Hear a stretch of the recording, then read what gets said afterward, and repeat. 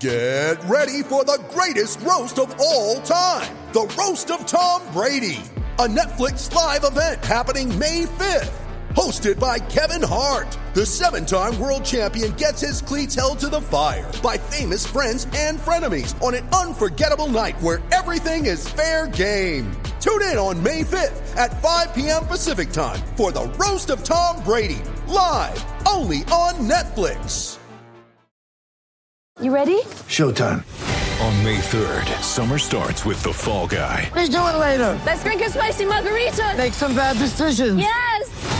Audiences are falling in love with the most entertaining film of the year. Fall Guy. Fall Guy? Fall Guy. That's what the poster said. See Ryan Gosling and Emily Blunt in the movie critics say exists to make you happy. Trying to make it out? Nope. Because I don't either. It's not what I'm into right now. What are you into? Talking. Yeah. The Fall Guy. Only in theaters May 3rd. Rated PG-13.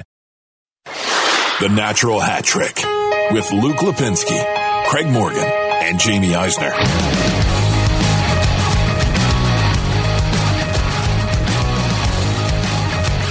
Welcome into episode 230 of the Natural Hat Trick podcast alongside Craig Morgan. It's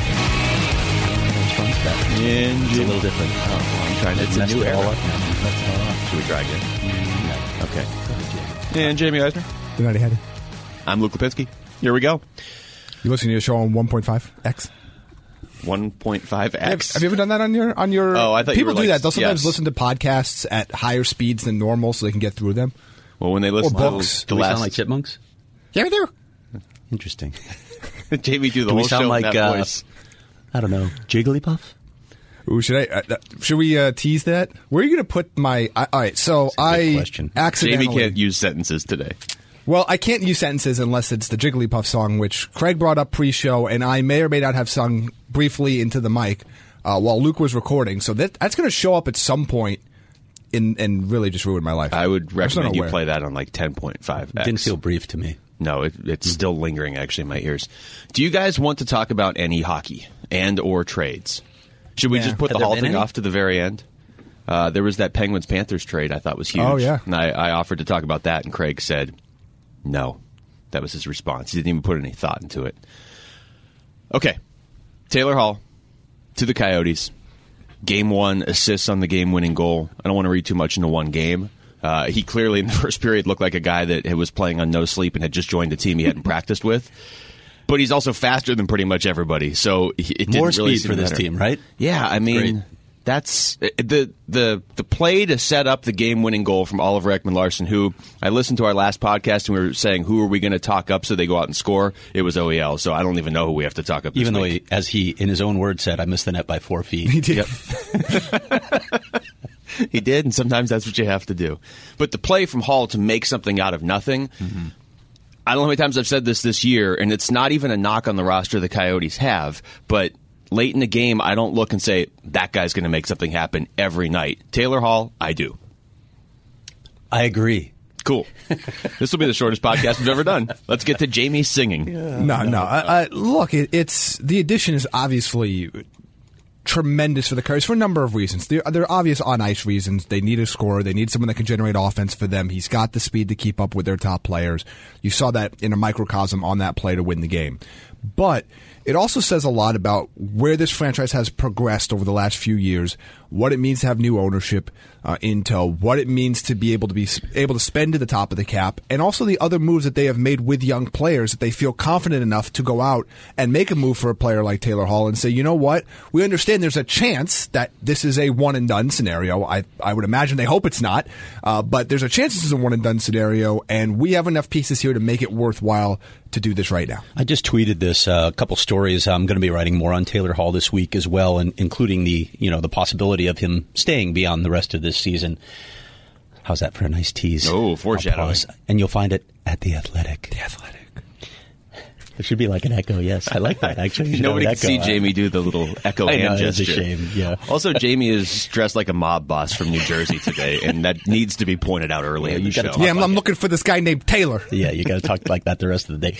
What I would, one thing I wanted to add to what Jamie was, we were talking about this actually outside the studio doors while we were waiting for Luke to arrive this morning, which is a common occurrance, actually. I feel like I was early, but okay. Okay.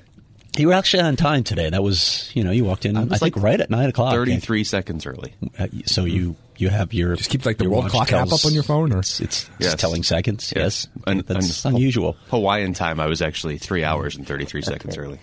Back to my point on Taylor Hall.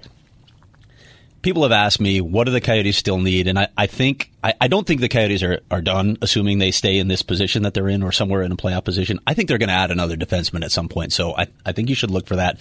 But when you look at the needs of this team, aside from that, the one need they still have is a need they probably can't fill, and it's for a true number one franchise elite center. As much as I like the depth at center far more than years past, and it's not saying much, they don't have that guy.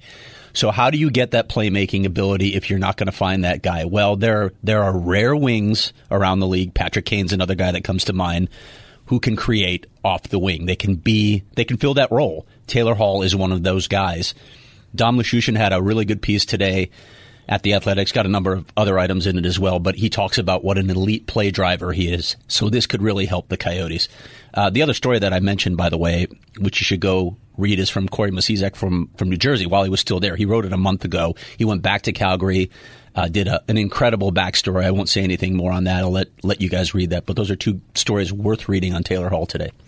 A couple things, and I'll start with this. The thing that stands out to most to me about the trade is, Taylor Hall is the sort of elite player that Craig just described that the Coyotes really have never had. I mean, you're going back to the Keith Tkachuk days. And I said this 2 weeks ago when the story started to come out that they may actually legitimately be going after him, or have a legitimate shot at getting him, I should say. He has the potential to be the best Coyote ever. I don't think he can do that if he's only here for 3 months or 4 months or whatever, but if he does sign and he's here long term, he has at least the upside to be the best Coyote ever. But to me, it's more than what Taylor Hall does on the ice. It is the fact that the Coyotes are actually going for it, and it's not the wrong time to go for it. You know what I mean? The West is open. They've been patient. The fans have been patient. Taylor Hall's a great player. He's number one overall pick. He's won an MVP, and it wasn't that long ago, but also he fits exactly what the Coyotes need and want. You start talking about underlying analytics or the type of player Rick Tocchet wants. I just like the fact that this is a team actually taking a step and going for it. It's a calculated risk, but also to me, the players you gave up were never going to play here. And I think you gave up a first-round pick and a third. If you don't re-sign them, that's what you lost. You lost a first and a third. And three guys that I'm not saying are bad players, but they weren't going to play for the Coyotes. And I think that's important because we sometimes, and I've been guilty of this in other sports too, falling in love with prospects and falling in love with the idea of what someone can be, especially when they're not elite prospects. I look at the guys that got moved here, and I think you've got two bottom six forwards at best, and maybe a fourth defenseman. Yeah, that's what I see. Kevin Ball, you're talking about. Yes. I think number 4 defenseman is ceiling, and those other guys are depth guys, probably fourth line guys. Those you can find those pieces. They probably have already been replaced. Yeah, I mean, so you could find those pieces. So, and we talked about we didn't anticipate we would have an issue with the cost to acquire Taylor Hall, and we talked about that a lot in the podcast. This last is week. less than I thought, though. Yes. Now, ideally, this turns into 2-1s if you're the Coyotes, that you're able to not only re-sign Taylor Hall but win a playoff round or maybe playoff rounds, and then. But even then. Then you have a long-term piece that you have for your team for two essentially late first-round picks. That's an important piece too, because when you go looking at late first-round picks, how often do teams miss entirely? It happens a lot. More often than not. Yeah. Don't look at the 2015 draft. Look at any other draft. To underscore your point, I think all general manager or most general managers tend to overvalue prospects and picks. Yes. If it's a high first-round pick, you want that. You want that pick. You don't want to give that away unless you're getting something really special for your franchise. Beyond that, I think they get overvalued far too much. And I don't think it's out of the question that he signs here. I don't either, and I'm a little surprised that a lot of people have already decided, there's no way he's going to resign. I honestly, this is just my perception of it, knowing that the Coyotes do want to re-sign him, and I know he has said 1,000 times he's open-minded to a lot of different things. I honestly think a lot of this hinges on how this works this year. If he fits in and this team wins, I think they're going to re-sign him. You look at the Pacific Division in particular, you talk about the West being wide open. I think St. Louis and Colorado are probably the West's two best teams right now, but they both play in the same division. Vegas they've been good lately, but they've had some issues this year. When I look at this division in particular, I think there's an opportunity to come out of this division, and that gets you to the conference final. Was it worth it then? Absolutely. Yeah. If you can get that far. And I think the big advantage that the Coyotes have in the Taylor Hall sweepstakes is that obviously he's getting a chance to play with his line mates, play under Coach Rick Tocchet, be in the city, be in Phoenix. Yeah, it's not a trade deadline acquisition, right? Yeah. He gets a real taste of Arizona. Yeah, it's going to be several months of seeing, okay, this is what it's like here versus every other team is going to be an unknown to some level. Now, somebody comes out and says, hey, we're going to pay you $12.5 million a year for 7 years, he's going to go play for that team. That's still possible. But but the advantage that the Coyotes have is, especially if they keep winning and they win a playoff round or two, and he likes playing with his line mates, he fits into the system, he likes the lifestyle of living in Arizona. All of those things are a tremendous plus for the Coyotes because those are known commodities to him when he hits the free agent market, if he gets that far, where all these other teams, he's not going to know. Yeah, there are other factors out there as well when a player's considering where to play. Big markets, historical franchises like a Toronto or a Chicago, those are a draw. So are great players if you get a chance to go play with great players. Already, but yeah. That history is pretty dated at this point. Well, okay, but Toronto's amazing history ended in 1967. Yeah, but it's still that kind of market, right, where there's just it's all about the team. And you're a superstar. Yeah, you're a superstar marketing opportunities, so all that matters. Tax implications matter, star players matter, but people tend to undervalue. I think they always undervalue lifestyle. What's it like living where I'm living? Well, the sun is shining here, and as somebody who's been on several recent road trips, I can tell you it's the only place where the sun has been shining recently because I've seen nothing but gray skies and cold and rain everywhere else. Yeah. Look, including San Jose. I genuinely believe a lot of this is going to hinge on if they win. If they make the play. Taylor Hall's played in 5 playoff games in his whole life at the NHL level, and he's been in the league now for 10 years. It's not like he just joined the league. But going back to the trade, I like that Chaika treats a first-round pick or a third-round pick or guys that maybe he doesn't have a use for but realizes they still have value to other teams like assets. And if you start to look through what he's done since he became GM, what he's done with first-round picks, he's turned them into Clayton Keller, Jacob Chychrun, Pierre-Olivier Joseph, who he ultimately traded basically for Phil Kessel because I don't even know where Alex Galchenyuk is. Yeah. The other first-rounder that year he turned into Ranta and Stepan, Victor Soderstrom, and Barrett Hayton. I mean, that's what he's done in the first round so far. I'll take that. Yep. And so if the first round pick next year is Taylor Hall, I can live with that. Yeah, and again, going back to the prospects, these are just guys. He just gave up guys. Kevin Ball is an interesting guy to me because he brings a physical presence and he can move. He can skate. So that's a nice combination. So I think he's a guy who could play for a long time in this league. But again, number 4 defenseman, you can probably replace that. But aside from the 3 guys that I wrote 2 weeks ago were untouchable. We knew those guys were off the table, Barrett Hayton, Victor Soderstrom, and Jan Jenik. I'm surprised that one of their goalies didn't go in this deal. I really thought Prosvetov might be a part of this deal. And I would have done it. I still would have done it. If Ray Shero told me, this deal's done if you just throw in Prosvetov. Same thing. Everything else is the same. Hall's not signed, but if he gets signed, that third moves up to a second or first or whatever. I would have done that for sure. You've already got 2 goalies lined up for the next 2 years, and you have Aiden Hill, and you have a scouting staff or John Chaika or whoever it is that can clearly identify another goalie if they need one. They didn't give up a top 5 prospect. They didn't give up a top 5 prospect in this deal. That's amazing to me. They didn't hurt their farm system, and also they didn't give up any pieces off the NHL roster, which he said all along. He said that 2 weeks ago wasn't going to happen. He wanted to keep it intact, but he did it. He did it. He executed it. And aside from what that does just for the strength and talent of your team, I do think it does something for the actual locker room, too, because those guys are in first place. It's not like you brought in Taylor Hall but removed Connor Garland and Jordan Oesterle. It was never going to be the trade, but I'm just throwing out 2 names. And Antti Raanta. Yeah. So does this put an end to the whole people saying Antti Ranta is going to New Jersey? You just took New Jersey's best player and didn't trade them Antti Ranta. Yeah, because if you're getting a number 5 defenseman, probably a number 7 defenseman, you're not giving up Antti Ranta to get him. No. So, yeah, he's going to be with this team, I think, for the rest of the season. He's also getting Jack Hughes and PK Subban. Well, I'd do that. Then at that point, PK doesn't do well in foot races with Michael Grabner, so nobody does. But he doesn't have to anymore. True. Here's a question for you. Or it's, I guess, more of a trivia question.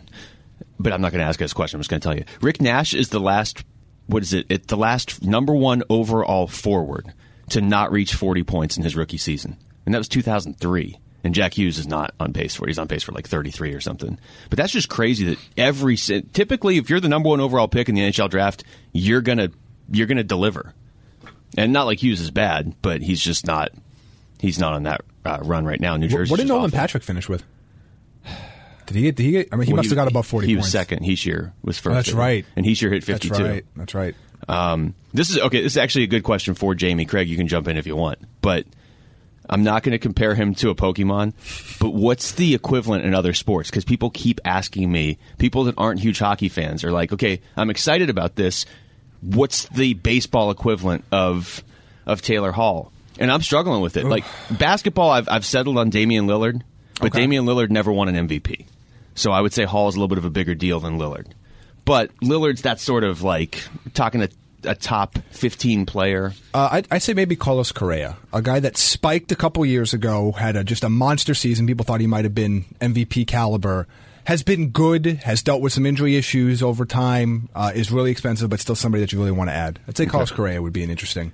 Where would you? Comp. It's funny because I thought of him. Where would you go? And baseball, I couldn't come up with one. That was the closest I came up with, and I didn't even say it. Football, I went with receivers because you can't really go quarterback because he's not a center. Yeah. So I ended up settling on like DeAndre Hopkins. I think Hopkins has been more consistent. I'd say more like Julio Jones. And that was the other one. That would be more just because of the injury history, and you know what the top end talent is, but you know that there have been some downtimes there too. Yeah. Craig, you want to give us any soccer analogies? No, I got nothing. No. Okay. Why are people comparing this, and it's not a lot, but a few of them comparing this to what Columbus did last year, going all in? No clue. Because it doesn't make any sense, because they don't understand how the Coyotes are structured. Fundamental misunderstanding of their contract situation.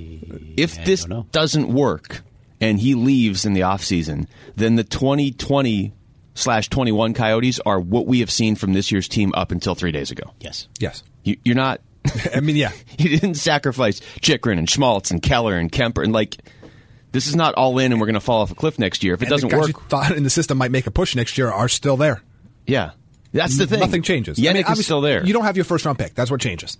That's going all in. And odds are that's going to be in the 20s. They weren't going to play for you next year or the next year after that anyway. So nothing changes. If it's supposed to be a poker analogy, this is like, I made an okay bet, but I have a ton of chips behind, and I have pocket aces. What Columbus did last year is we're holding like 3-8 offsuit, and we're going all in anyway. And how many other analogies can we make to non-hockey things in this show? I don't know. Well, people keep asking that one. Yeah, I don't understand that one. I don't know. It doesn't make any sense to me. Does this do anything to the other teams in the Pacific now? Do you look around if you're... Sure, it becomes an arms race, doesn't it? It's particularly, I think, I don't know what Edmonton can do at this point. They're so hamstrung, and that's starting to show up. What do you think of them? They're slipping. They really are. Slipping. I really wanted to talk about the Pacific Division because it feels like there are two divisions forming right now. And it's still fairly early, so I don't want to fully commit to that yet. I don't really want to fully commit to anything. I like to hedge everything so that nobody can call me on anything. It's become obvious.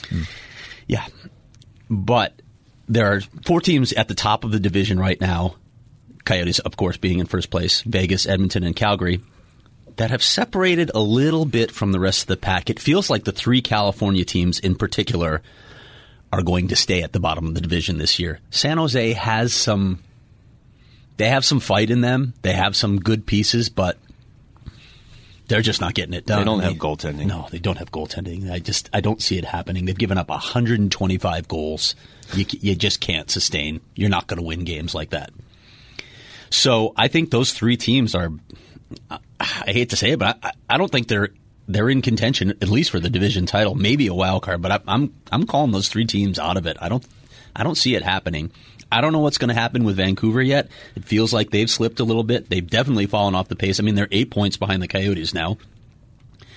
And then Edmonton, I did a little research. On November 26th, Edmonton was on top of the Western Conference at 16-7-3. November 26th, that's not that long ago, just over 3 weeks ago.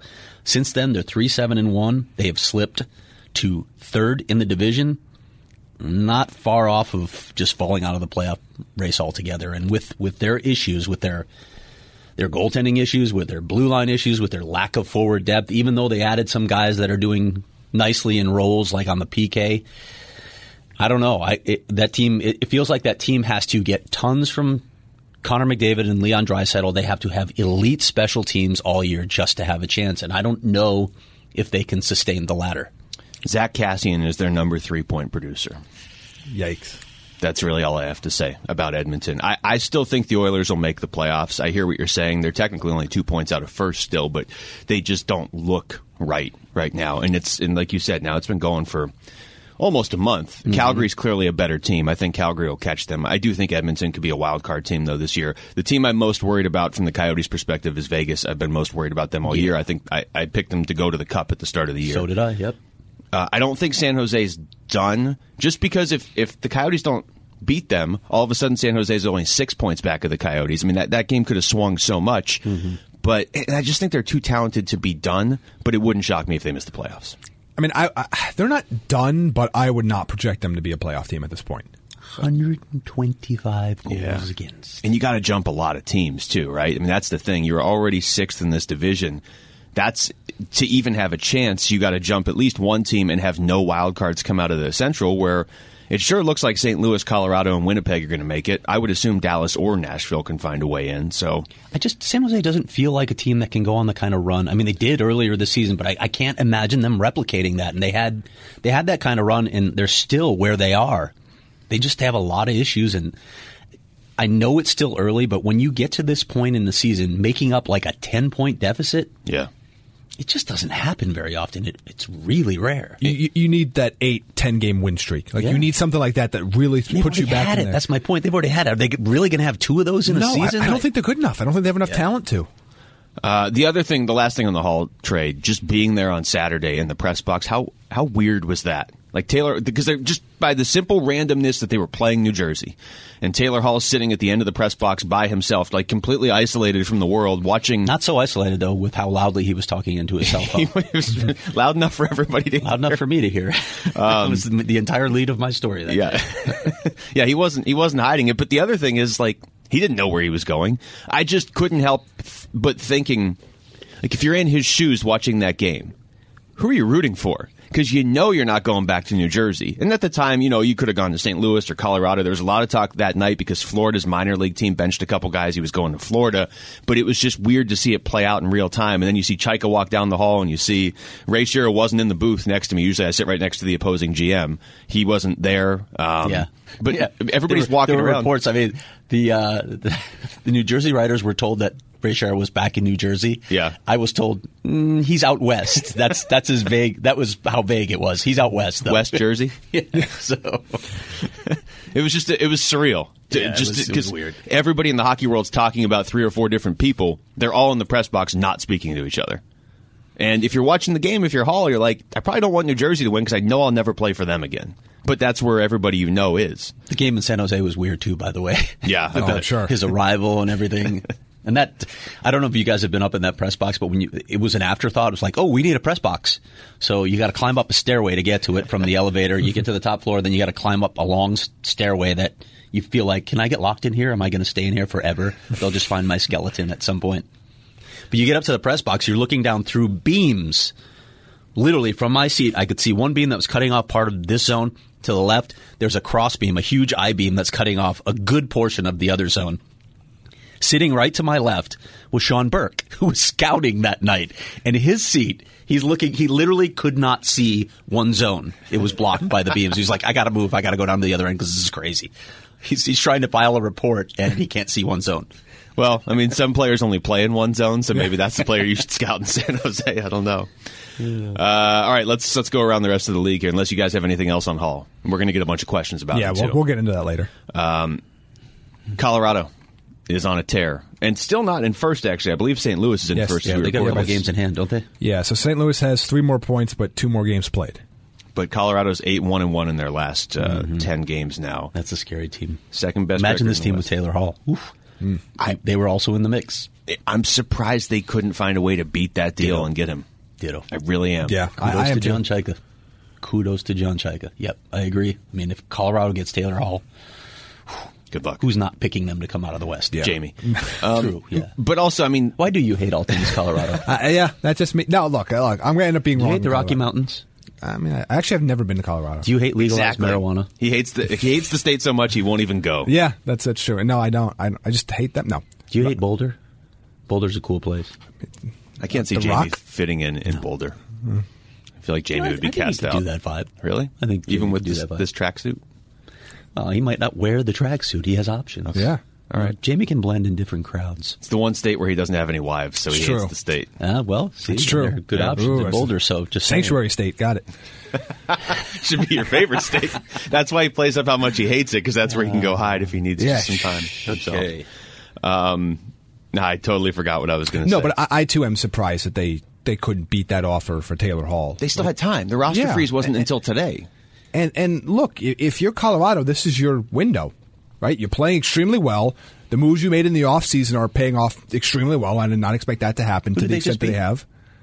Well, that's damning with faint praise. I mean, I don't know if beating the Blackhawks is anything to It really isn't. ring a bell about these anymore. days. Yeah, But 13, 16, and 6. you got the space. Like I don't. There's not going to be a better player on the market at the deadline. Like I'm a little surprised they couldn't get this done. That's the thing, and I know we talked a lot on the show about Chaika not being a GM that will trade typically for a rental. I applaud the fact that he made the exception in this case, although they may still keep him, but made the exception because a guy like Taylor Hall really shouldn't be available on a trade. Right. That means something went really wrong where he was, and like typically if a guy like that is available, it's because the team is so bad, which means on some level he's been struggling. He hasn't. He has not been struggling. He won MVP a year ago, and he hasn't been amazing this year, but he still has more points than anybody on the Coyotes, and he's played 5 less games. And I think it's also important to know that even for a rental, getting these extra 2.5 months versus what the trade deadline would be is huge. He's going to have a bigger impact on your chance to not only make the playoffs, but where you seed, maybe win the division than he would have if he comes in at the end of February. You got a better chance to sell him on Arizona with these billboards around and the sunshine and all that stuff. You have that buffer too of if it takes a couple weeks for him to fit in with his teammates, which by the way, I got to say, it's just words, but he has said all the right things so far. He's not coming in like, yeah, I'm the best player here and I know it. It's, I just want to fit in on a team that's already in first place. Unbelievable quote, by the way. And I knew this already because I did a story on him 2 years ago for FanRag. He did. In fact. Oh, wow. Go check it out. One-on-one with Taylor Hall, and he was unbelievable in that interview. And since then, I mean, this just underscored it to me. He's articulate. He's thoughtful. He's self-aware of the cliches that come out of players' mouths all the time. It's great stuff. And I think that's a key point, too. He is very, very self-aware and very understanding of the situation. He's not... He knows the situation. He knows what his skills are. He's not going to be someone that has unreasonable expectations or an unreasonable amount of arrogance or someone that's going to rub people the wrong way in the locker room. I cannot imagine him not being a tremendous fit. Talkett likes those players that self-assess. I was talking to him the other day, and he talked about how Nick Schmaltz is one of those guys that will self-assess his game and be like, yeah, you know what, I don't deserve the extra minutes. I'm not playing that well right now. But to make this trade this early, and you know, that it was going to happen. If Hall was getting traded, it was going to be this week, regardless of where he went. But to do that, yeah, we've seen in the past, you trade for a really good guy at the end of February, and he starts to get going as the season ends. Now, even if Hall struggles for a couple weeks, which it doesn't look like he's going to, but even if he does, okay, then it's the middle of January. I want to see how this works with Kessel, too. Phil Kessel, to be honest, in San Jose had, I thought, an awful game. He didn't look good at all. So you could really use someone who could jumpstart him. He's the type of player who could, because of the way he drives play, the playmaking skills, all that stuff. I hope he can get Phil Kessel going because it'd be really interesting to see those two guys play together. I'll do one of the questions. This is from Adam Olshansky, who wrote it. I thought it was a good one, but it's appropriate for right now. At the beginning of the season, we were told to temper expectations for Kessel. Should the same be said for Hall, and is it possible for any offensive star to have success in Tockett's system? Does Hall make the Coyotes a possible cup contender? At the beginning of the season, we all sort of said, hey, pump the brakes a little bit on Kessel if you're expecting a 40-goal guy or whatever. I don't think you have to temper expectations for Hall. Well, and here's the difference, though. When you sign a player or trade for a player in the offseason, the easy thing everybody does is make point projections. Oh, he's going to score this many goals, this many points. It's a little bit different when you trade midseason. So I don't know what expectations are from the Coyotes fan base for Taylor Hall. If it's that he's going to be at a 90-point pace for the rest of the season, then yes, you absolutely need to temper your expectations. Well, yeah. If you think he's a player that can, flirt with a 70, 75-point pace for the rest of the year, I don't think that's unreasonable to ask. So it just depends on where that bar is, because he's going to get the minutes. He's skilled enough. They need him to take on that role. They need him to generate offense. Look, and I hear this a lot from fans. It's Tocchet's system. It's Tocchet's system. Most teams play very similar systems. This is not unusual what they do. Yes, are they a little more defensive-minded? Yes, because they have to be, because of the personnel. Personnel will dictate the way you will play. But when you get a player like this, he's going to get more freedom. Just like Dave Tippett gave Connor McDavid and Leon Draisaitl more freedom in Edmonton. Dave Tippett didn't do that here because he didn't have players of that ilk. That's how it works. Tocchet said yesterday, he said it a couple times, we're not going to expect Taylor Hall to change to what we're doing here. We're going to let him do his thing and adjust to him. Yeah. Yes. It's obviously, I mean, that's a challenge. That's a fine line because you don't want to tell the other players that have been here and have gotten you to first place, you've got to change your game. But it's not changing your game in a bad way. No. And again, it goes back to not trading away pieces from your NHL team. You didn't move pieces out and get Taylor Hall. You just added Taylor Hall to the first place Coyotes. Exactly. That's all you did. And the reality is, if your system doesn't work for Taylor Hall, you have to find a different system. If you can't work a player of that skill level and someone that's that self-aware and that hardworking, if he can't fit in your system, and it's not a personality issue, you got to figure out what's wrong with your system. So I don't think that's going to be a problem. But to Craig's point, you temper your expectations because there is not a number one center on the roster that is feeding Taylor Hall the puck. It's going to be, whether it's Dvorak or whether it's Schmaltz or whoever might be on the center on that line that he is on.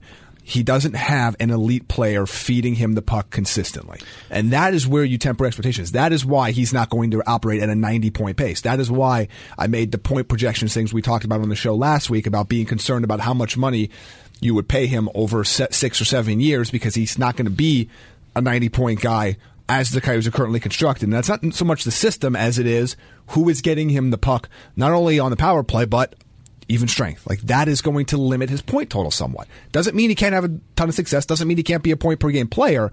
But your upside is capped when you don't have an elite player on that line feeding you the puck from center ice. Do you think Dave Tippett thinks sometimes, what would it be like if Taylor Hall were here and I had him playing with Connor McDavid? Yeah. And I'm guessing McDavid thinks that, and I'm guessing Taylor Hall thinks it, honestly. How many goals would this guy be scoring? Because Hall, in his career, and this is year 11. No, this is year 10. He's never had an elite center other than one season with Connor McDavid. Yeah. It's not like he ever had elite centers with Edmonton.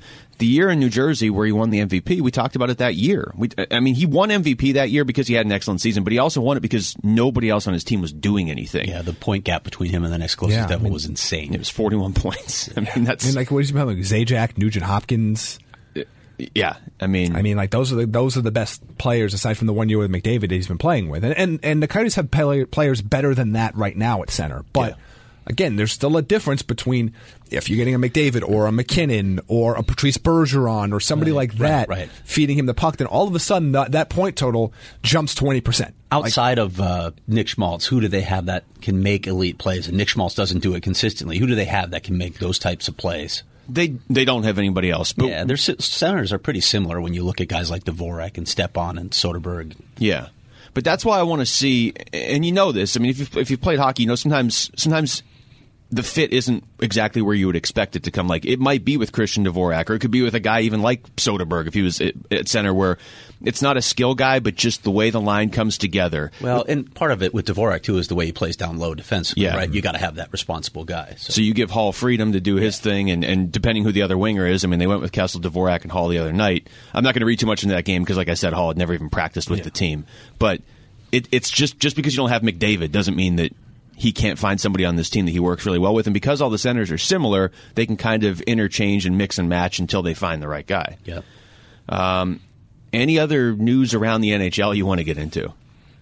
Well, you had a few notes on here. The Andrei Svechnikov lacrosse goals are just ridiculous. How many do you think more guys are going to start practicing that? I think they're going to outlaw him.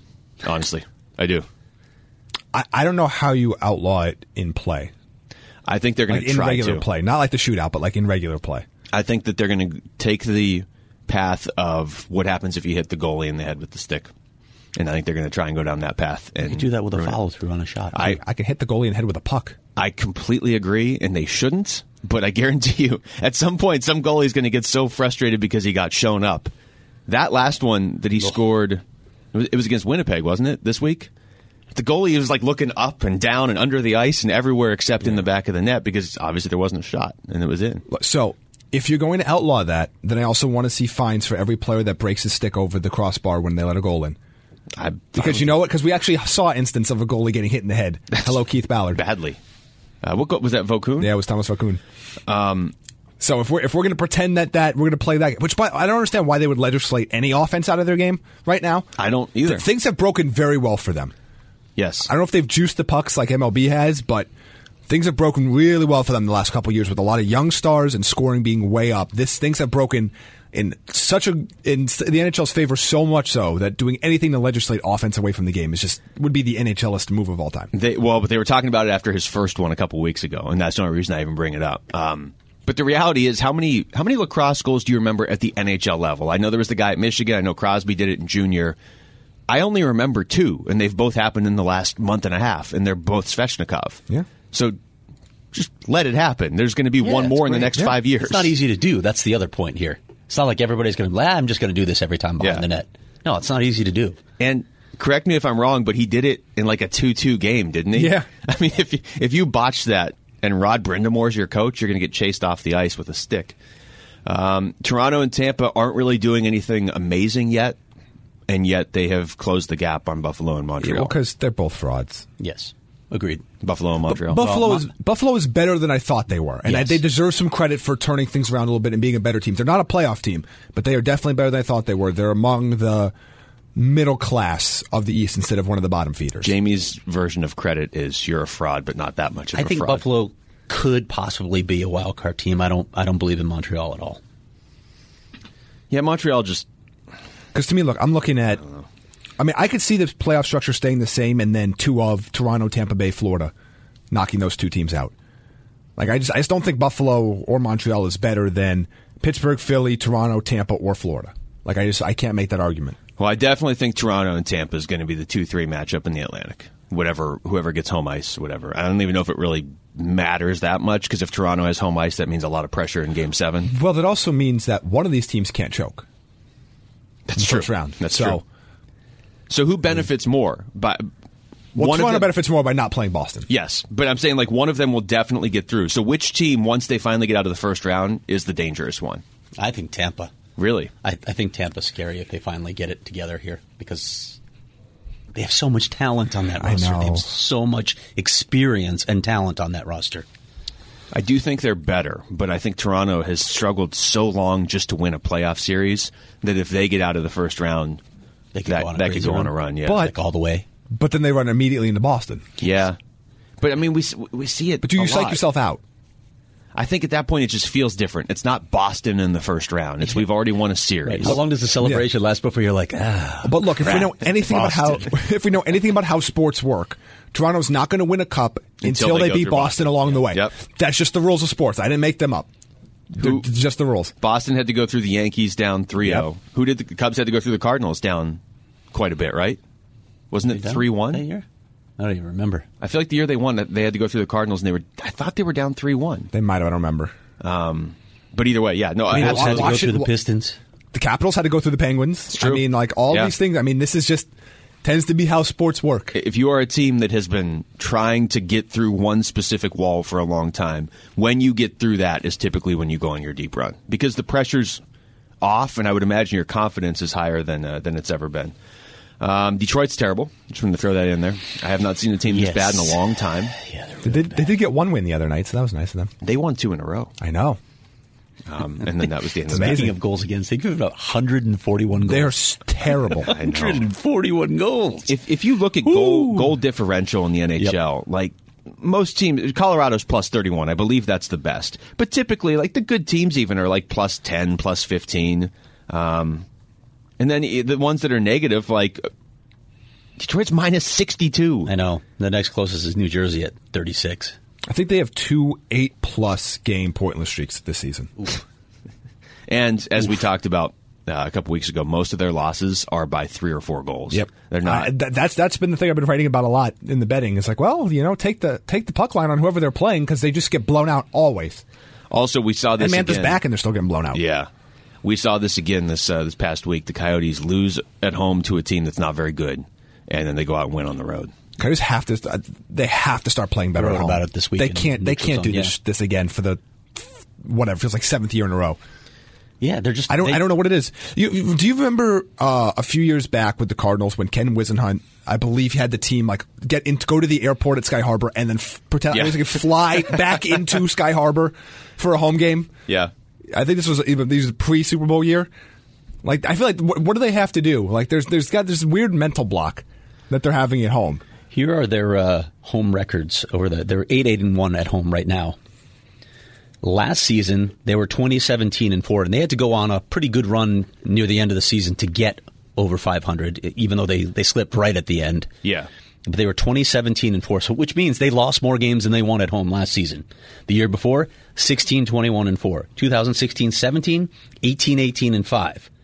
They just haven't been good on home ice. You got to sort that out. You want to be an elite team? You want to be a team that can make a playoff run? You better figure out home ice. That's what's missing right now. That's what I was going to say. That's what's there's really no missing. obvious reason. You talk to everyone, and there isn't. Some people think, oh, it's bad ice. Well, both teams play on that bad ice, and there's bad ice all around the league. And you should be more used to the bad ice than the team that's coming in to play you twice a year. It's the home distractions.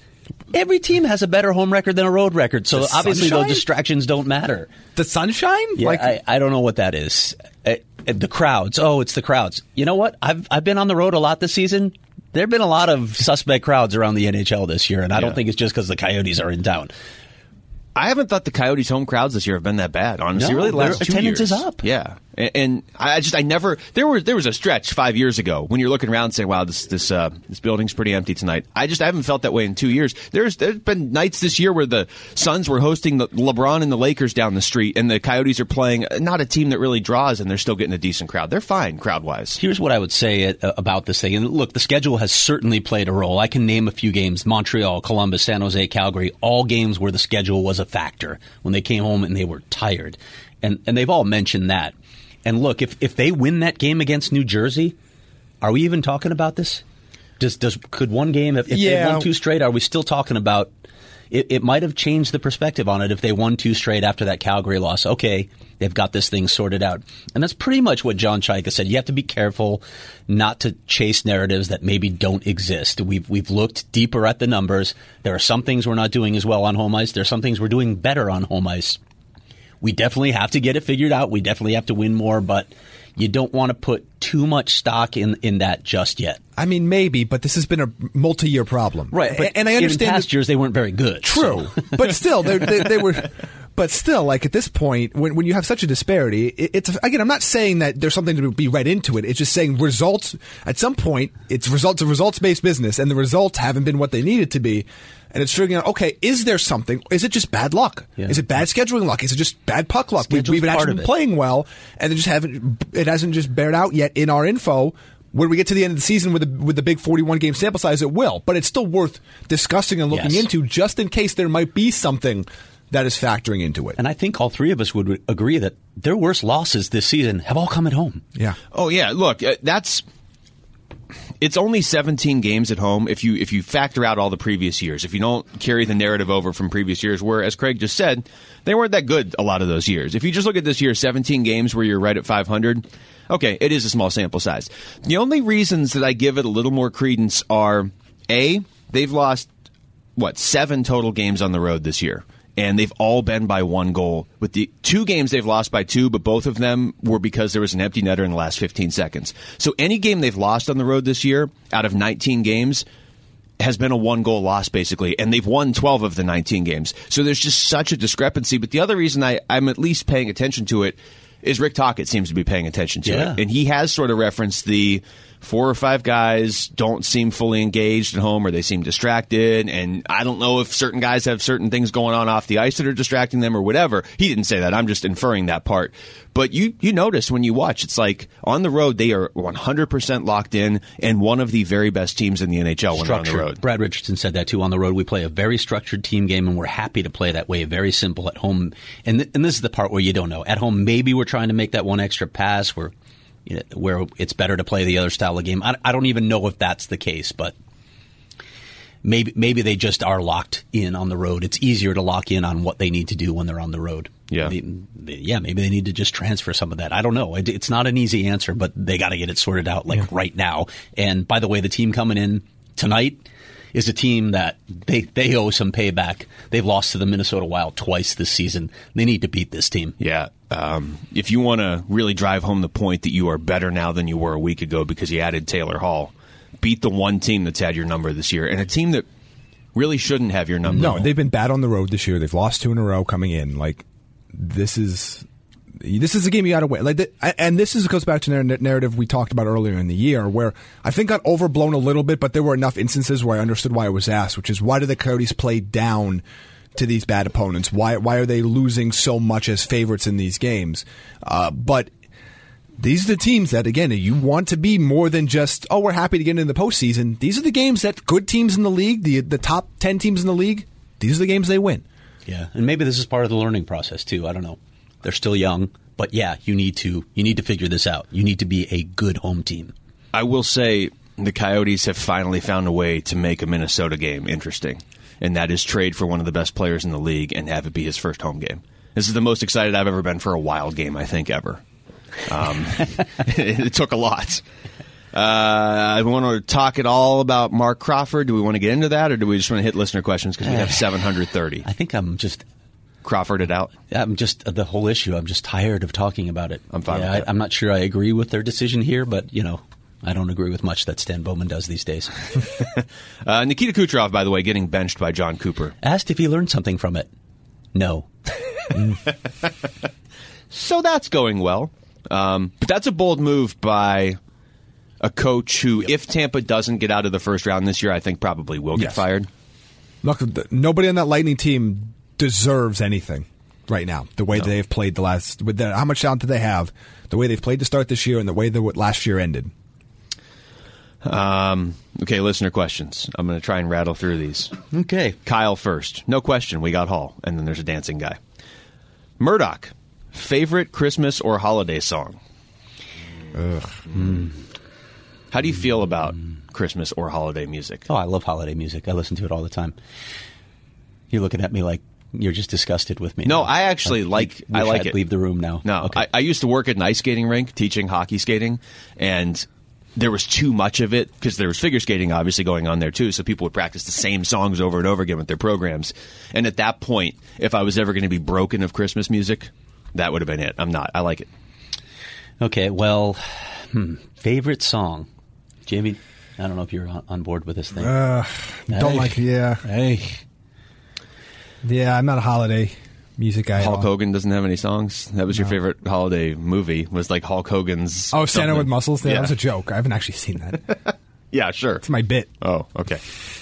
All right, here's my... Do you have a favorite song? No? Jingle Bell Rock, maybe? No, there's a couple I don't like, but generally I just like to have it on in the background. Not that I would turn it on, but I just like if I'm at a store and it's on. Like I just like that feel. Adam Sandler's Hanukkah song. Oh, good song. That'd be the only one. That's not a Christmas song. That's a holiday song. No. He sings about the Seattle Supersonics for So 2 seconds. I grew up, my family listened to Andy Williams, so I'm a big Andy Williams fan. So if you want me to play Happy Holidays, the Christmas song, I will right now. I'd rather you sang it for us. That's probably not going to happen, especially after listening to Jamie's Jigglypuff song. This is from McQuinnan, who usually... Right over that. Yeah. Because I don't know when in the show this is happening. I'm just going to play it at the very Seems end. like the perfect place right there. Yeah, just that would be gave good. him an Yeah. But, That'd also make Luke's job harder, so I'm all for that. Yeah. Well, I could just mark down the time and just insert it, but I'm not going to. But you're not going to. McQuinnan, who usually writes in to Jamie about the Avalanche, isn't at this point. He says, I remember speaking to one Craig Morgan during the end of the 7th round of the 2019 NHL draft. Wow, so you know who this guy is. He believed at the time Vancouver? The latest draft, I presume. I can't interact with him. I did talk to someone at that draft, yeah.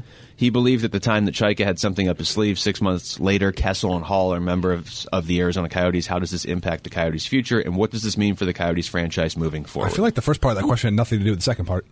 He just wanted to say he knew He Craig just Morgan. wanted, he's like, he rubbed shoulders with Craig Morgan, which, again, I get it, but... We didn't physically rub shoulders. I don't know what you guys did in Vancouver, but... Going to let Jamie finish his thought before I go anywhere? Go ahead, Jamie. Can you repeat the question? No. Sip of water for That me. question has been ruined. For some reason, my mouth is a bit dry. Does the Hall and Yotes Yikes. trade mean that Hayton goes back to junior? Hall and Yotes. Can't see the value of him being 14th. It is interesting to figure out now what happens. Good question, but it's not something they're going to answer right now because what happens if they get a couple guys injured? Yeah. And he's not 14th anymore. Then he's 12th. Different, Chris. Any chance we trade Hall for Ryan Kessler so we have the Kessler, Keller, Kessel line? No. Which I like the attempt there, though. I do. You do? I don't want Ryan Kessler for Taylor Hall. I just like the attempt at the joke there. Okay. Sorry, Chris. I'm the only one that got it, apparently. Michael. Okay. A lot of local radio shows keep mentioning acquiring Hall, and because of that, the Coyotes being cup contenders. It seems like they're getting way ahead of themselves. Am I missing something? I also feel they are very hard on Kessel. Who's hard on Kessel? I don't know. They. The collective they. They is hard. If and we have this question a few times. If the Coyotes are cup contenders, I think with Hall and the goaltending, they are definitely. They're in tier 2 for me. They're in the team that, like, you could squint your eyes and see them a scenario where they win the cup, but they're not going to be amongst the favorites. No, I think they could be like a conference finalist now, like we talked about with the Pacific Division being the way it is. I could see that happening, yeah. There's nobody in the West I don't think they could beat in the 7-game series. I'm not picking the Coyotes to go to the cup, but the teams that I think have a much better shot at winning the cup than the Coyotes are all in the East. Yeah. That's the best way I could It put would it. be pretty cool if the Coyotes played St. Louis in the Western Conference Final and Rick Tocchet and Craig Berube got together, old friends. If I had to pick today, I would pick the Coyotes to go to the conference final. Yeah. Like, I do think they're still better than Vegas.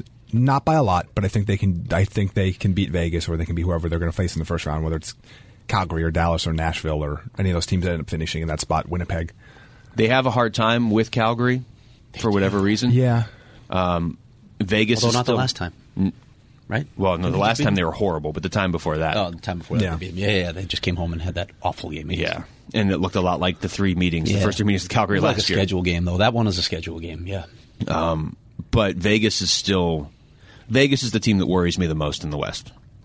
In the entire West or just in the Pacific? In the West, because I think a Coyotes-Colorado matchup would be extremely entertaining. I just don't think St. Louis is going back to the Cup this year. It's not to take away from them. I think they'll probably win 2 series. I think St. Louis is probably a Western Conference finalist, but I could see the Coyotes or Vegas making it over St. Louis or Colorado. If I'm a Coyotes fan, I don't necessarily want to match up with Calgary in the first round because that's a brutal matchup. Well, they probably won't have to, luckily, the way Edmonton's playing. It's true.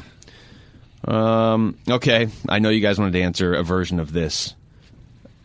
Okay. I'm a Raven, caw. So is it now a viable strategy to accidentally remove an opponent's helmet and force them to leave the play or take a penalty? Yeah. That was a weird one. It was a weird with one. Ilya Lyubushkin. Now, Rick Tocchet wasn't happy about it during the game, but he got an explanation that made him understand it.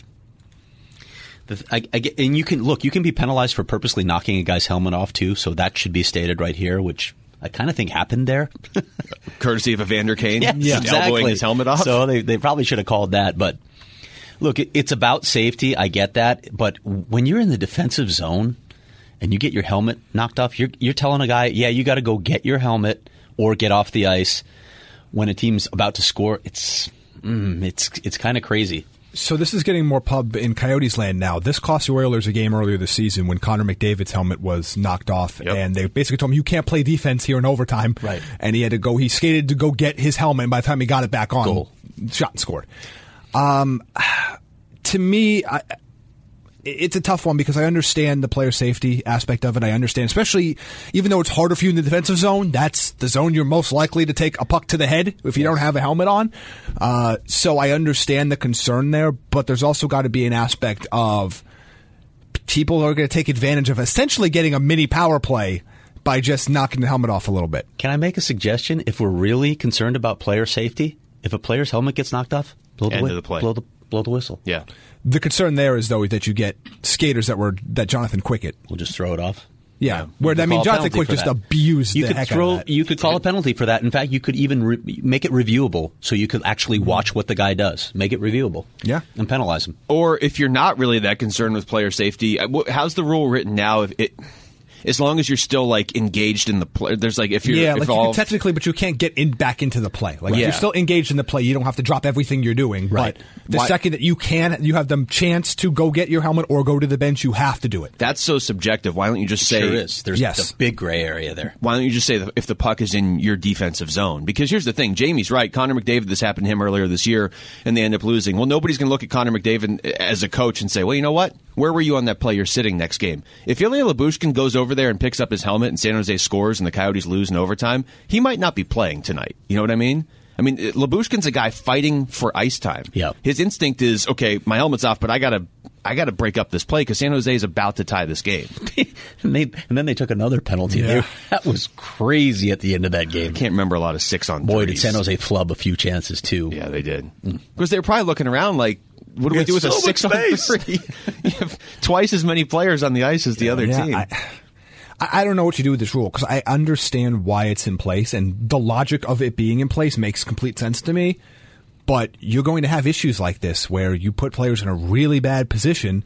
And also, by the way, having just to skate with your head down while you're reaching down to grab your helmet isn't exactly the safest place for your head to be exposed either. Yeah, and there were still players fighting along the boards on this particular play. I mean, there's no specific way to say every play is going to be like this. That's why I think if you're going to draw a line, just simply say once the puck is cleared, you got to go get your helmet. But as long as it's in the zone, if you want to risk it, or just go with what Craig's saying, helmet's off, blow the whistle. Blow the whistle and make it reviewable so you can see if guys do it on purpose. Because I think that's the most likely one, because I think they want you to get your helmet in the defensive zone. So them making the exception there, I think, would destroy the reason they have the rule in the first place. But Tyson Nash did make a great point on the broadcast, as you guys are kind of saying. Why don't you go back and look at why his helmet came off in the first place? Yeah, that should have been a penalty in and of itself. Eldon, pick one former Coyote to bring back from the past in their prime to play on this year's team. I hope someone chooses Radim Vrbata just so I can hear Craig Morgan pronounce his name the right way. Radim Vrbata. See, look at that. In his prime? Yeah. Well, in his prime or in his prime with the Coyotes? You could go with like Brett Hall or something. I was say there's a line there. I mean, Marian Hossa, Chris Pronger, Pavel Datsyuk. Pavel Datsyuk, put him on the top line with Hall, Datsyuk, Kessel. So who says someone that actually played a game with the Coyotes? Yes. Okay, we'll limit it to that then. Boy, it's got to be one of the two big guys, Jeremy Roenick or Keith Tkachuk. Yeah, right? I was thinking Tkachuk, but Keith Tkachuk in his prime was a 50-goal scorer. Yeah. Jeremy Roenick, when he came up, and look, as much as this offends Valley fans, Jeremy Roenick was not the same guy when he arrived in Phoenix. He was partially damaged goods. His knee was not the same, and he was not the same player that I saw in Chicago, where he was an insanely dynamic player. When he was with the Blackhawks, he was like a top 5 guy in the league. He was unbelievable. Just how many cups did he win with Blackhawks? Hey, that's really cool. Yeah. Well, I remember he got to one. I just don't remember. Okay. And if you can't get those guys, Peter Pruka or Petteri Nokalainen. And Verleeson. I'm going to go. Nagy. Brett Hall did play 5 games with the Coyotes. He did, so technically, I guess. I will go sentimentally. It would be nice to see Shane Doan on this team because I think this is the best Coyotes team they've had since maybe they've the got early plenty 90s. of middle six forwards. Yeah, I'm not saying like who's going to help them the most. Keith Tkachuk's. I love Shane. But Keith, how much would Rick Tocchet love to have Keith Tkachuk in his prime parked in the slot? Yeah. Well, one player that can make that happen. If they had Keith Tkachuk, they're winning the cup. Yeah. Well, I'm answering 2 different questions here. Sentimentally, I'd like to see Doan on this team because I think it's the best Coyotes team, potentially. Yes. Who is the best all-time Coyote? Which I think is a fair question now with Taylor Hall here. And again, if Taylor Hall signs, I think he has a chance over the next few years to become the best Coyote. Who is the best Coyote of all time? I would say it's Tkachuk. Just pure talent. Not, hey, I saved the franchise and made a lot of big plays. Like Shane Doan wasn't just an ambassador. He was a good player. Well, yeah, and Roenick was that ambassador, too. Yeah. Unbelievable ambassador for this team. But, yeah, Tkachuk for on ice. I mean, for what they got, Doan. yeah. Again, if they had Roenick for his entire career, I'd probably pick Roenick. Yeah. Just because of who he was in Chicago. Oof. When he came up, man, he was so good. Teemu Solani. Yeah. Ouch. Also never played a game here. Coach East Jack, if you're a Chaika, what number would you have to be at to offer Hall a 7 or 8 year contract? What are we thinking? That's probably going to be about 7 times 10? That's what I'd imagine. What I've heard. Okay. We'll see. I'm not going to pretend I feel comfortable with that, but it's also not my money. Yeah. I mean, the guy whose money it is would never notice $70 million. I think it's got that in his wallet. Yeah. I don't know if it's so much that it's the term, but it's the cap that you're eating up. Yeah, it's the cap. Yeah. I like the idea of having Hall here long term because, like I said, I think he could be one of the best. But if you do that, this is kind of your team for a while. Well, you got to prep for the what happens in 5 years, of course. Yeah. When Austin Matthews comes home. That's true. We all know what's happening. I mean, all of Toronto media knows it's happening. They have some guys it's leaving. happening. Sorry. Media is plural, by the way, not singular. I'd like to put that out there. We should open the show with that. By the way, rate and review the show, which I meant to open the show with. Yes, review it. At the very least, rate it. Please. No, review it as well. Yes. Fine. But no, I won't believe settle for just your rating. No. Review our show. Rate us, review Craig. Yes. Okay. Yeah, I imagine 7x70 is what it's going to. I would be shocked if he signs for less than that. Maybe there's a scenario where he signs a shorter term deal for more money up front, but which I think that would be the Coyotes' best case scenario, that you sign a 5-year deal for a little bit more money. And now that you have an ownership, that you can actually get a little creative with signing bonuses, and you can do some things that are a little bit more. Again, you're not going to get that much. You're not going to get that much creative with the cap, but you get a lot more creative with how you spend your cash and make yourself a little bit more valuable there for a shorter term deal. To make that gambling thing happen, Gary Bettman. Just you need Jamie. some revenue streams for this league. Jamie in his tracksuit doing all the hand gestures and saying, "Make some cash." Make some cash. Hey, Dustin Rayhorn. Hall-a day questions. How many holiday puns or Hall puns do you guys? Have you reached your limit? This will be our poll question for the day. What is your favorite holiday tradition? Putting up the Ruminate on tree that. with my family. Oh, wow, look at that. With Andy that's Williams nice. playing. Okay. All right. Happy holidays. Oh boy. Let me just write down that exact See? timestamp. Okay. Do you pay to have him play live in the house? I would, Okay. actually. Also, supposedly an incredible human being. So, What you about- didn't know that? You didn't need to know that, but I put it in it's there nice to know nonetheless. this time of year. Andy Williams. What Good about human being? the other Craig Morgan? Does he have any Christmas CDs out? Not really interested in his music. No. What is the best gift you ever gave or received? Craig's going to be like, well, my family is a great gift to receive every year Oh, and every you day. Fine. Just No, trash but- my family. Go ahead. Maybe someday you'll have the miracle of children. Well, and then that will be my answer, and we'll circle back. Can't even take care of his ducks. My Ducks Best are happy right now. gift. Wow. Penguins might Isn't make that funny? the playoffs. Like nothing comes to mind. Yeah, I'm trying. What about the best gift you ever gave? I'm trying to think. I like to think of I'm a pretty good gift giver. Okay. Not to you guys. I'm the gift that keeps on giving to you guys. Okay, But so I would say that's the everybody wrong else. answer. I didn't think there was a wrong answer to this question, but Jamie just found the wrong answer. And best Christmas food guilty pleasure? Cherry pie. Cherry pie. Yeah. I mean, and it's not like a Christmas specific food. Okay. What is it? Oh, I thought you were like about to Oh say no, something. no. Just like I don't know. Like I mean, I like the Christmas cookies, but like they're just sugar cookies with green sprinkles on them, See, red sprinkles. my Aunt Helen made, my great Aunt Helen, who just passed away this past year, made sugar cookies that were, it's a family recipe and they're insane, and I have them every year. But they have to be shaped Her like daughter will Christmas be trees. bringing them to Christmas this year. Yeah. Nice. Because if they're not shaped like Christmas trees, they'll taste different. Yeah, Jamie's actually right there. Yeah. They had those in the Yeah, press those are box the rules. for the Cardinals game on Sunday, and I could not stop eating them. Booper, this season's been crazy. This has to be the most fun you've ever had covering the Coyotes. I feel like the black cloud is finally gone. Agreed? It's been a lot of fun covering this team this year. 2012 was Okay, still the Booper. most. 2012, I mean, to go on that playoff run. I agree. But Since 2012. Yeah, TBD. And listen, 2012 didn't get to be a blast until late in the season the when thing, Mike Smith yeah. started playing out of his mind, and they went on that crazy run in February, and suddenly they were Pacific Division champions. and they had made the playoffs the 2 prior years, so it was Right. kind of building, whereas this year, it's been building. I mean, that's the best part about this. If you're a Coyotes fan, you've been patient for a long time, and you're a pretty positive fan base. It was building then, but the way they lost to the Red Wings the second time was such a deflator, especially considering all the talk about that time where there's legitimate thought that they might not even be back in Arizona, at least from the fans' perspective at that point. It was building in a sense, but it was kind of like, oh, that might have been it. We might have blown our best chance with Shane Doan out the year prior, losing in Game 7. A couple more here. By a couple, I mean like 50. People talking about the Oilers, how they're dropping off, but some people saying that as much as they don't like the Oilers, McDavid and Draisaitl really need to be in the playoffs. They really do. Yes. Yeah, I'd The agree league with that. they need to be on display. Look, I want Elias Pettersson in the playoffs too. Me too. But think about the truly great players of, let's say, the 2000s, like Ovechkin and Crosby and I mean, who else? Datsuk and those players. They were all Kane in the Taves, playoffs. Yeah, yeah. they were always in the playoffs. I mean, I guess Perry. Kane and Taves are not anymore. No, but they got but their they run. were. They got to run. You had to add that, didn't you? I You just felt like I you did, had to add it. for what I'm about to say. But Marion Hossa took a new team to the champions or to the Stanley Cup final every year. Yeah. I mean, and Connor McDavid is going to be 23 in January. He's almost washed up. So yeah, that's true in this league. Today's NHL. He is washed. Got to get it done. But no, I mean, even when the criticism was landing on the Penguins for underachieving all those years, they were still in the playoffs every year. And that's the thing. We never see McDavid or Draisaitl even in the playoffs. Also, side note, wasn't Jonathan Toews one of the top 100 players of all time and Malkin wasn't? Yes. Well, we talked about that at the time. So hanging on to Malkin that not too, being huh? there. Well, was it's because when Toews had that big game against the Coyotes, I remembered he was in the league. Do some kind of ceremony so you can let that go. I just can't It let is, it go. but back to your point, it just underscores how poorly managed that organization has been. That you have two players like that and you can't get to the playoffs? You can't even get in? Yeah.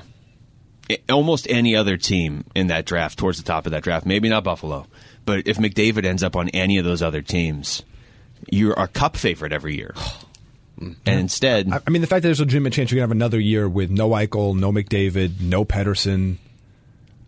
Yeah, it stinks. I mean, that stinks. It's disappointing. But I like Pettersson. But the guys that are supposed to be generational, the Matthews, Ovechkin, Crosby, Kane, Taves, Malkin, all those guys are in the playoffs every year. McDavid isn't ever. Yeah, one time. Los Coyotes Steve, would Chaika be prepared to extend Soderberg even if it meant they had to move Stepan to do it? I don't think they're looking to extend Carl Soderberg at this point. I don't see any reason to do that. He has been good though this year. He's been good. He's been a lot better than I anticipated. He's been good, and yeah, you have to look at. I mean, as much as I hate to say it, because I don't want to lose him in the locker room, I got to believe this is Brad Richardson's last season in Arizona. Yeah. Okay. So these UFAs. Well, and you also have to figure out what the Taylor Hall situation is, because if you're spending $10 million a year on Taylor Hall, you're going to have to make that room somewhere else. Yeah. Like whether it's moving. Well, Barrett Hayton's going to be on this roster full time next season. So. But even salary cap wise, like I know we talked about this pre-show, but are the Coyotes the ones now that have to try to move Marion Hossa's contract and attach an asset to it? Do you have to move Derek Stepan? Do you have to? I mean, like there are other things that come into consideration if you now have $10 million more a year next year, plus all the other raises. Like Clayton Keller goes up to $7 million next year after being under $1 million this year. So there's a lot of things you're gonna have to deal with next year in particular. It's going to get, in theory, a little easier as the years go on, because you're not making these massive leaps and you're should continue to go up. But next year is going to take some work. It is. But hey, Mike Ribeiro's contract comes off the books. Ooh, yeah. Wow. Finally. It is true. If you go to Cap Friendly, the team with the highest payroll right now is the Coyotes in the entire NHL. And even you take away Hossa, the one contract that, and even the buyout money for Ribeiro. They're still up there. It's crazy. Yeah. People seem to think Hossa was making $38 million a year or something, and that's why the Coyotes are spending. Like, no. But the UFAs next year, you already mentioned them, Soderberg, Taylor Hall, and Brad Richardson. Those are your UFAs. So we'll see. RFAs, Hinostroza, Fisher, and Lyubushkin.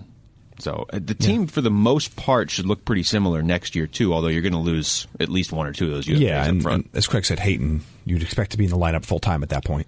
Another one from Los Coyotes, Steve, that I think it's at least worth letting Craig explain quickly. Can you explain why Arizona delayed putting Hjalmarsson on LTIR, and what are the implications for our cap for next year? They didn't need to put him on LTIR until they made this recent roster move. They needed a little extra cap space, so they put him on then, so they could make the moves that they made with the defensemen, et cetera. So it's just about the immediacy. Doesn't impact Hjalmarsson. He's still progressing really well, and it doesn't mean anything for next season. It's a paper move. Yeah. But I don't think that was readily explained. Yeah, if I'm correct, you still have to spend. You don't just get this extra money. You have to still spend to the point where you would need the LTIR, and then you can use your LTIR. Right. It wouldn't have really mattered if they put him on earlier in the season. Right. Ozzy. So what are the odds that after exposing Fleury to Vegas for Murray, the Penguins may now be doing the same to Murray for Jarry when the Seattle Emerald Totem Krakens come into the league? I don't believe Matt Murray would be the goaltender that they take, assuming they come into the league at the time frame that we all expect. Well, by the time Seattle comes into the league, Murray will be retiring anyway, because it's the longest expansion ever. But Jarry has become their number one goalie. He should be the way he's playing. Whether it stays that way or not, but Murray can get hot, but, ride the hot hand right now. Jarry hasn't played enough games, but his numbers in net are better than anybody. I don't know what to predict from goaltenders long term anymore.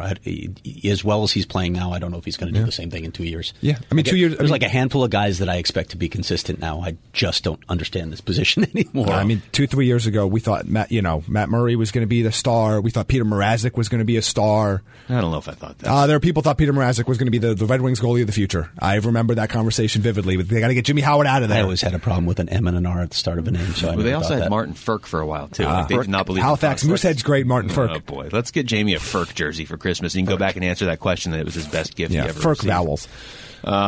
Christina, how tall is Garland? Because that 5'10" nonsense is a lie. How does it feel to wake up and know that Taylor Hall is a Coyote? And is chili a stew or its own category? I think it's a stew. 5'8". He's not 5'10". No, he's not. Pretty cool to be covering a team in this situation. It's, as I've mentioned, you don't root for a team, but it's much easier to cover a team that is having success than one that isn't because they're more talkative. Yeah. Well, and it's also just, it's imagine going to your workplace and everybody's happy there, or there's like the buzz wherever at your office or whatever. And with chili, it depends on what's in it, right? It can become a stew if you add things to it, but if it's just beans and cheese, I'm not a chili fan. I'm not sure it's. I love chili. If it's a good chili, I love chili. How do you feel about chili on pasta? Chili on pasta? No. That was brought up to me at dinner in the media room the other night. What's the place in Cincinnati that puts chili on everything? I don't know. Okay. Don't go to Cincinnati much. They don't have an NHL team. Do we want to do any more, or do we want to wrap it up here? That's one last question. Because Jamie's exiting the studio already. What's the last question? Well, there's a lot of questions here. We apologize. You want me to randomly pick one? Jamie has offered to answer the rest of the questions online at some point soon. Kevin's is good. When are the Coyotes ever going to submit the rest of your questions to Craig at The Athletic. Yeah, that's true. You got a Q&A coming up. Okay. There you go. Cam, we'll wrap up with this one. Sorry, there were a lot of good questions we just couldn't get to. There's a lot of questions here that we're not getting to. Cam, is this the best team the Coyotes have ever iced in franchise history? TBD. TBD, but it's for the first time in a while it's in the running. Yeah. Who are the best teams? You have to go back to those early teams. Yeah. When they first played at America West Arena, first couple seasons, they had very good teams.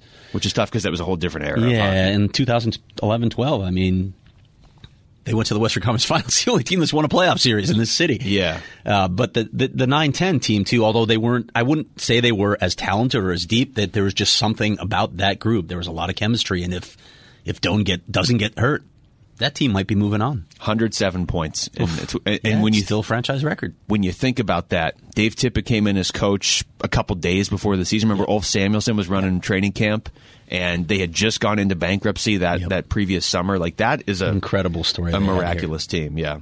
Okay. We will. I'm sorry if we didn't get to your questions, but everybody just be excited about the Taylor Hall thing and enjoy it, and here we go. All right, for Jamie Eisner, who couldn't stay till the end of the show, and I don't, nothing really surprises me with him anymore.